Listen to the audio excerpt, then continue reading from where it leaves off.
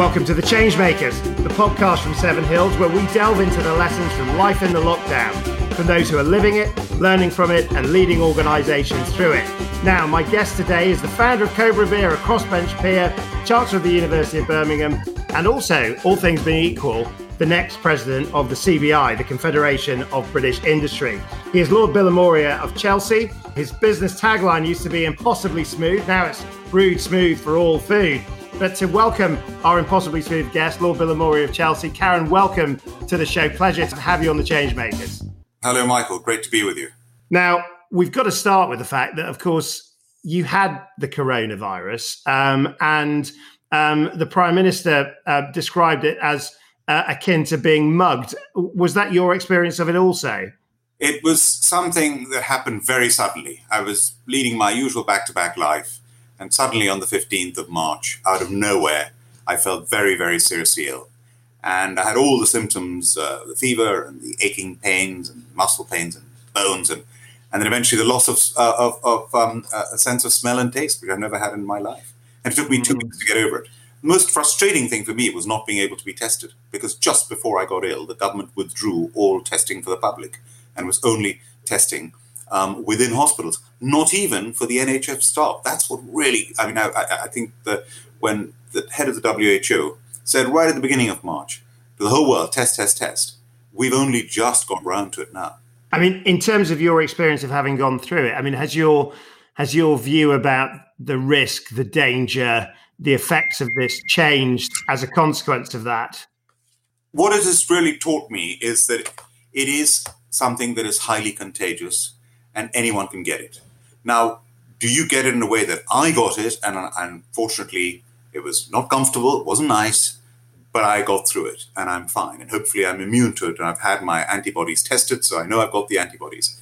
But do you want to go through it in the way the Prime Minister went through it, where it is so dangerous, that just shows that anyone can get it. Yes, the majority of people are elderly people who get it, but anyone can get it. I mean, in terms of where we are now, then, I mean, you mentioned the need for the acceleration of testing, but in terms of how confident you feel, I suppose, about the level of threat and our ability to address it from a social perspective, and then the ability of the economy to get back on its feet. Give us a compare and contrast in terms of where we need to get to.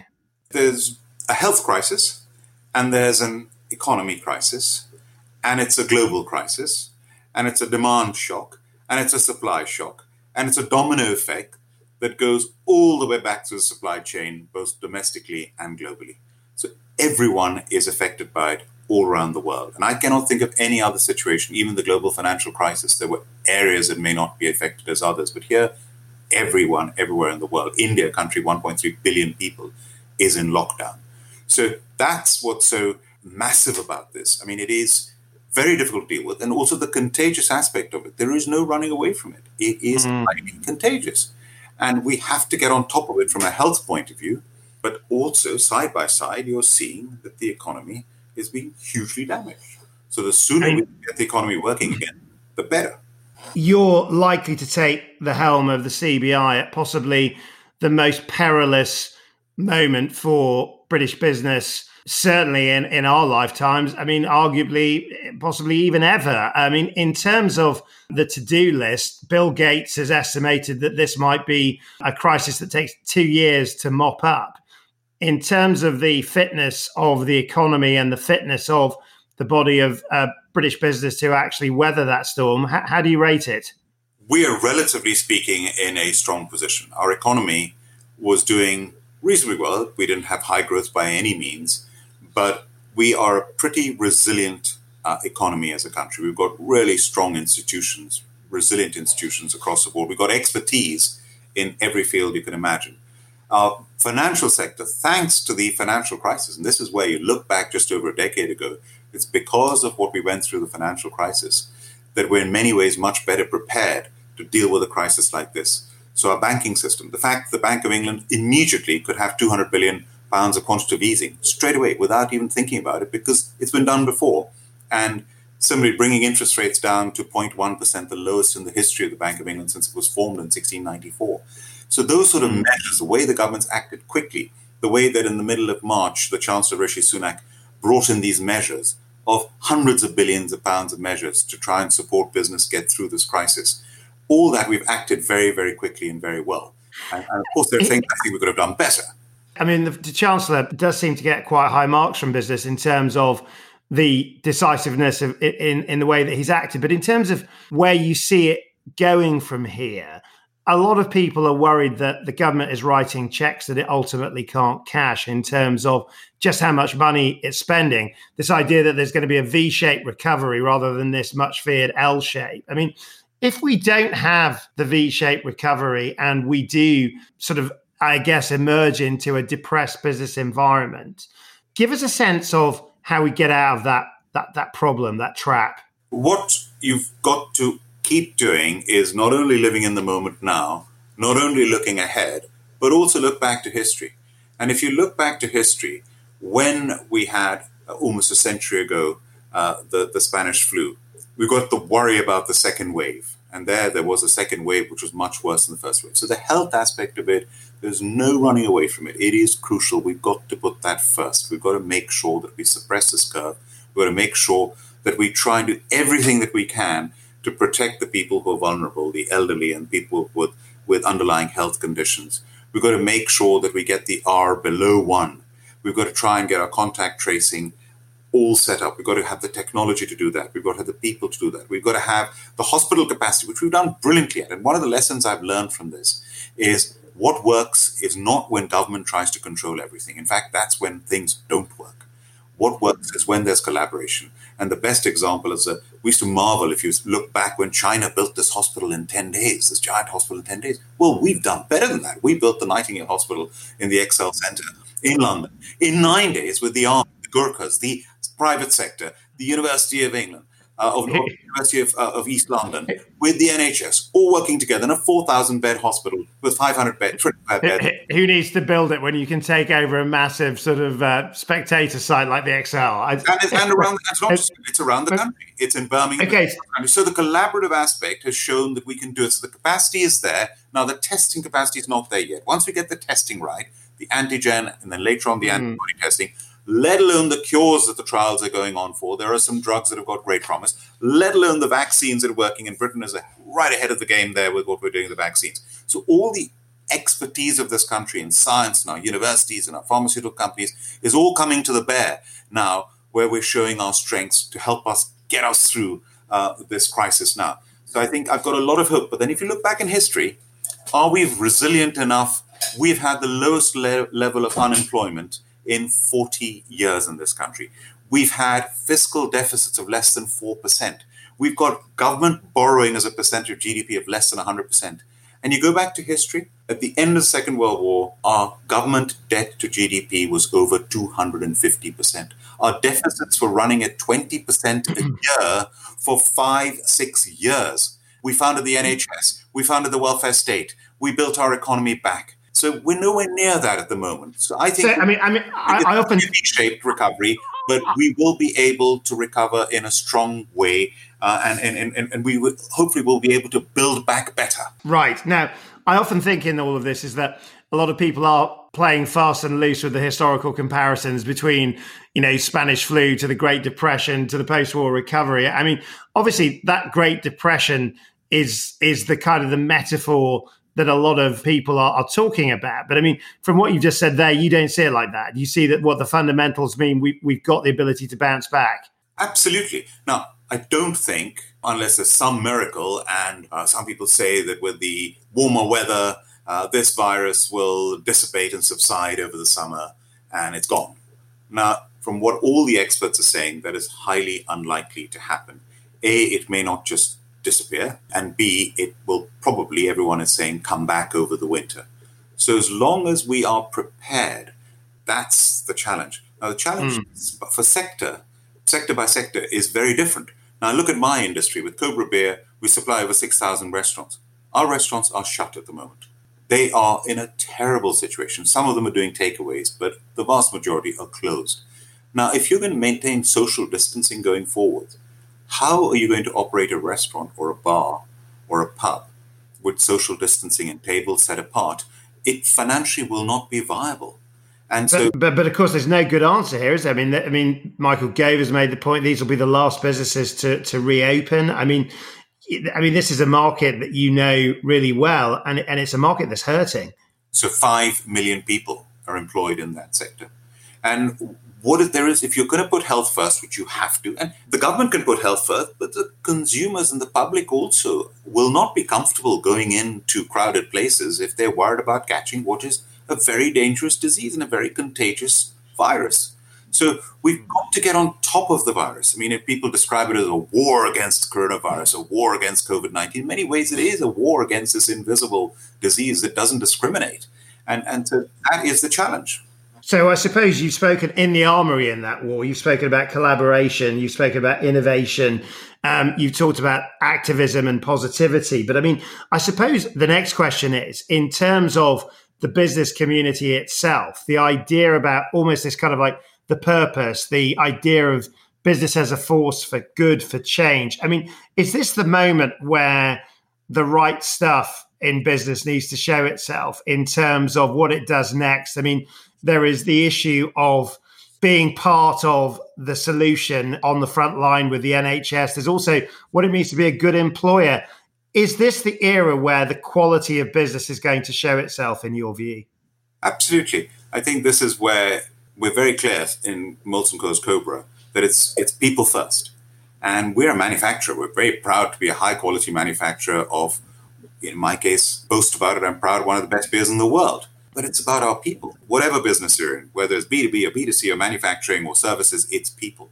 And you look after your people. And leadership, the test of leadership is not in the good times, it's in the bad times. And people will remember how you treated your employees, how employees behaved at this time. And it will be remembered. And I think this is where the values that come through of a country on the whole. And look at the way the spirit of the country, we've come together during this lockdown. The amazing stories you hear about in the community. I've witnessed it over here. When I was ill and other members of my family were ill, people were going and doing shopping for us. People were cooking food and bringing it to us. I mean, it's phenomenal. Restaurants that are suffering are cooking hundreds of meals, taking it personally to their local hospital and serving it to the nurses and the doctors. I think that's phenomenal. On the other hand, as a country, look at the care sector. Until 2 weeks ago, it was all about the NHS, and we love what the NHS is doing. We respect it. We're grateful to the NHS. What about the 1 million people in care homes and at home in care? 500,000 care homes, half at home. What about the 1.5 million people who work in the social care sector? The job they were neglected, now they're not being neglected, and they're being given the resources that they need. So in terms of where you see this going, you're talking about some of the kindness that we've seen. You're talking about some of the focus. But I've also heard you talk about guts in the past. You know, when I think about the Karen Bilimoria story, the guts to weather tough times, to go for it. How does guts and, I guess, courage and attitude play its part in this COVID-19 moment that we're facing now? So there's no question about it. You've got dislocation. You've got anxiety. You've got uncertainty. You've got ambiguity. You've got pressure. You don't know. You don't know when this is going to end. You don't know when life's going to get back to normal. What you do know is it is. It's a question of when. And we've got to get through it. And that's where you've got to have this resilience as a country, as communities, as businesses, as leaders, is to have that resilience and the guts. And I've always described guts is the guts when you start a business is not just to do it, which takes guts, but the guts to stick with it when others would give up. And this is the never give up, the sort of Winston Churchill never give up. This is when you never give up because you know you can get through it. And the advice you'd give for, the restaurateur who is, suffering, looking at the collapse of their business, the businesses that are having to furlough, the businesses that are fighting to stay alive at the moment, the coping mechanisms to maintain those guts. Is there advice you'd give them in terms of how to look at it? It's going to end. What else? The advice, we hold webinars with our restaurants every week. And the first thing is to make sure that they're looking after their families and their employees. That's priority number one. The next thing is to get as much help as they can. And the government is giving an array of help, whether it's rates relief or grants or delaying your taxes or delaying your tax returns. or applying for government-backed loans, the CBILS, the Coronavirus Business Interruption Loan Schemes, which are getting better and better. Now you can get up to £50,000, 100% guaranteed by the government. So there's a lot of help available from the government, and you've got to access as much of that help as you can. And that's the first advice. The next advice is to look ahead and to do whatever you can now. So if you can do takeaways, if you're doing takeaways, it's a small part of your business, but at least you're keeping your business ticking over. You're getting some income in so that when the doors open, you can hit the ground running. You can do charitable work that I've spoken about. We're going to be working with the British Asian Trust, Prince of Wales's charity, to do Curry Nights In, where we raise money through takeaways, and then people donate money for South Asia to do with COVID-19. So in many ways, you get involved. Lovely idea. And you can put back in the community, you can keep in touch, and you can keep going until you can get going. Now, what we're hearing here, I think, is vintage Lord Bilimoria, the entrepreneur. But of course, later this year, you're going to presumably become the next president of the CBI. You're vice president at the moment. Now, obviously, over the past few years, you have always been outspoken in your views, never had a problem speaking your mind, and truth unto power. Of course, becoming president of the CBI, you're the first entrepreneur to do so. In terms of how you're going to have to change, will you, or can you stay true to yourself? The CBI has a wonderful institution. It's superbly resourced. And the good thing about becoming president of CBI is you spend your first year being vice president, shadowing the existing president. And the current president's been a great mentor to me. And I've been learning the ropes and also learning about the organization. And it's actually got phenomenal breadth and depth of expertise in terms of policy, economists, statisticians, you name it, communications in every field. So it's a great team to work for, and I'm looking forward to working with them. And of course, the idea of the CBI is to talk about our members to government and represent what their issues are. And it's it's throughout the regions, throughout all 4 countries in the United Kingdom. So we have that reach into 190,000 businesses employing 7 million people, so we can represent their views across all sectors to government on behalf of British business. And that's the whole thing, is we're championing British business and working with government both here in the UK and abroad.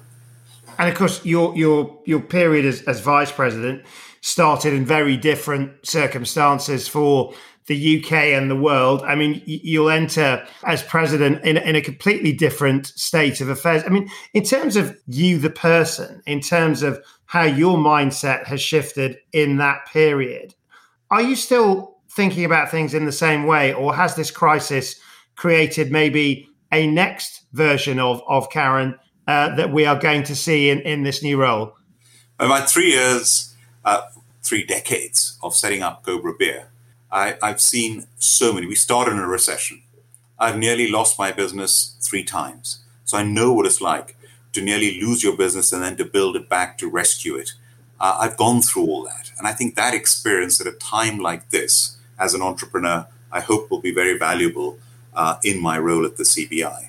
And I think that the experience of being in the Parliament, in the House of Lords, which I've now been in for 14 years as an independent crossbench peer, I think has been phenomenal experience, which again, it's not normal for a CBI president to be a sitting member crossbench peer. I don't know when it last happened, if it happened.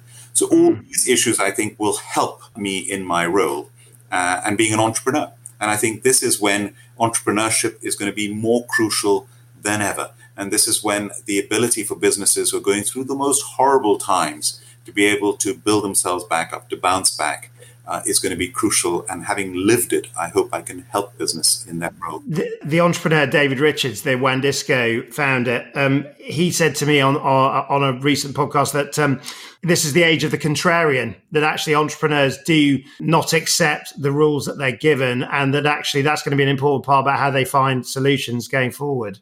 Yes, well, and also the adapt and die, that's been a mantra of mine, that you've got to constantly adapt and die. And that just not me as an individual, but my company. And the world has changed. As Keynes said, when the facts change, I change my mind. Don't you, sir? And the facts have changed hugely. So we have to be able to be adaptable. And if I may, the whole philosophy, one of my professors at Harvard Business School, who was also dean at the London Business School, Professor John Quelch, he sent me a message. He said, Karen, here are 7 C's for leadership and managing through a crisis. And they're so relevant. Calm, confidence, communicate, collaborate, community, compassion, and cash. And they're all so relevant. And it's having the right attitude. The essential C's. Now, just a last question. The paper that I write for, City AM, when they announced you as their leader of the year, they talked about you as exemplifying the best aspects of entrepreneurialism, globalism, and the indomitable immigrant spirit. Now, when you look at the challenges of COVID-19 in terms of the business scene, the idea of us being all so far apart, the challenges for universities, and indeed the whole question of migration going forward, how do you see this next chapter for us? Are we going to be this more closed set of communities, or can that open spirit survive and ultimately thrive? Looking ahead, you've always got to try and see the positives as well. You've got to be realistic, but see the positives. And look at all the positives that are going to come out of this. The fact that we now know with the NHS, there's so much we've taken for granted that we now never can. With the social care sector that was being neglected, that now never will be neglected. The fact that we've got this new immigration bill supposedly coming through from the government with this new points-based system. And yet you look at all the people who are saving our lives now in the NHS and the care sector, what a huge proportion of them are from abroad and are from the ethnic minorities. Huge proportion of doctors, huge proportion of nurses, huge proportion of care workers.